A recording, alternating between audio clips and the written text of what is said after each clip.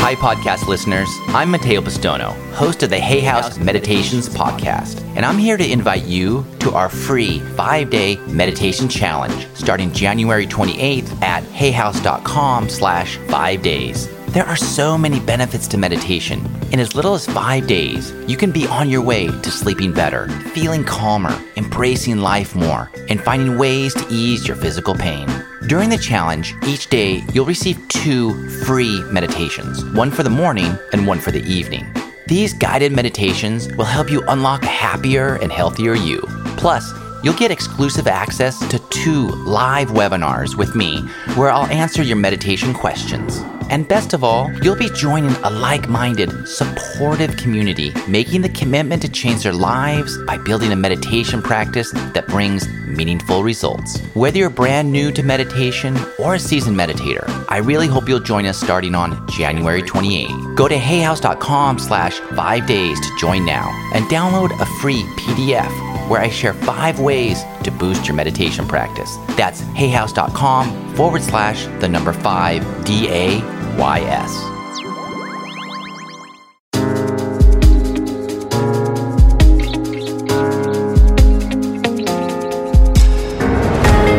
Welcome to the Dr. Wayne Dyer Radio Podcast. Discover the wisdom and remarkable insights of Dr. Dyer, world-renowned spiritual teacher and foremost authority on how the power of your mind creates your world.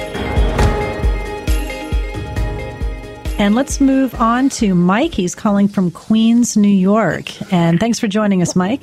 Oh, thank you. Thank you for having me. I can't believe I'm on. I hear everybody telling I can't believe I'm on, and I can't believe I'm on.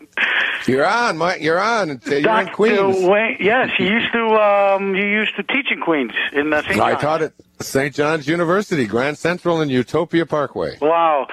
First of all, let me start off by saying thank you so much. Thank you for everything. You have no idea how much you have helped me in my life. I can't. Oh, thank you. If I begin, we won't finish until another hour, so I won't begin. But thank you. I just wanted to give a quick story, if I may, on how I got introduced to you and how we found each other in a sense. You know, I went to a bookstore looking for a book that my cousin had asked me to get for him, and they didn't have it. I went up to the register. They said, we don't have it here. So I was just snoozing around, walking around the bookstore, and I pulled out Getting in the Gap. And I was by myself in the bookstore with a couple of other people, and I actually did some of the meditation in the bookstore. Mm-hmm. And I leave the book down. I go to the history section. I pick up, another book. I'm reading it. I hit my back on the bookshelf, and a book falls down. And it was the book I was looking for that they told me they didn't have. Mm-hmm. So that was, the way I got into, to all your studies, and it's been great, and thank you. Oh, you're very welcome. Yeah, I actually gave you your daughter a gift to give you when you came here to New York, some pebbles which I got from Greece, and I don't know if you ever received them. Oh, I know exactly what they are. Exactly. You gave them to Sky. Yes, I remember that. Yes.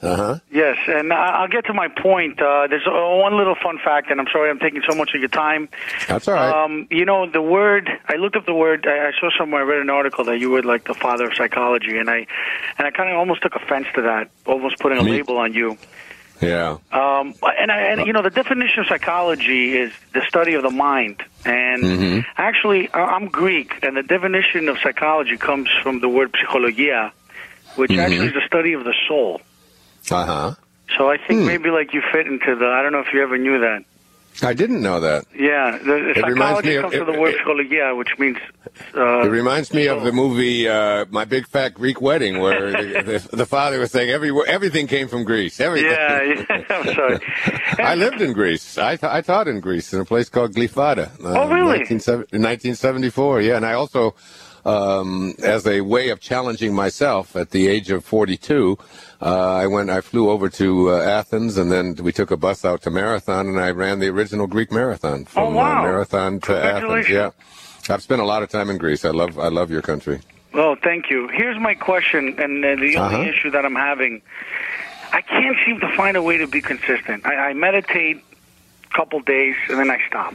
Then I try to focus on abundance and try to see how I could serve other people, my parents, my sister, everybody, and then I lose track again, and I can never stay on track. I know what I have to do. I just can't seem to do it. I don't know if there's some type of tool or ingredient I could do something.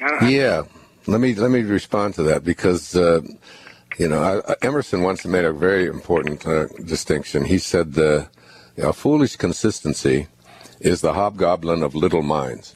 The idea that somehow there's something innately correct or proper or there's an advantage to being consistent.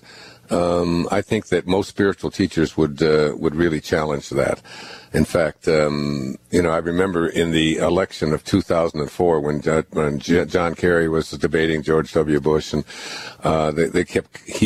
Bush kept giving Kerry a hard time because he kept calling him a flip-flopper. You were for the war, then you were against it. You were this, you were that, and he would say that. You can always know that my opinion doesn't vary. This is what I believe. I stay with it. And I used to think, boy, would I like to be debating you? Because I was thinking that, anybody who says that what I say on Monday for sure is going to be true on Wednesday, and you can always count that if I said it on Monday morning, I'm going to say it on Wednesday morning, even no matter what happens on Tuesday, and I think that, the idea of being able to change your mind, the idea of being able to do something different, the idea that everything has to be in a certain way in a perfect order is just one of the trips that the ego places. Be content with that. Be happy that you meditate for a while and then you don't. Become aware of it, and as you become more and more aware of it and less tuned into I have to do it consistently and I have to do it a certain way. Take all the have-tos and the shoulds out of your life. If you would like to hear more of Dr. Dyer's radio show, tune in to hayhouseradio.com. To find out more about Dr. Wayne Dyer or any other Hay House author, please visit hayhouse.com. Thank you for listening.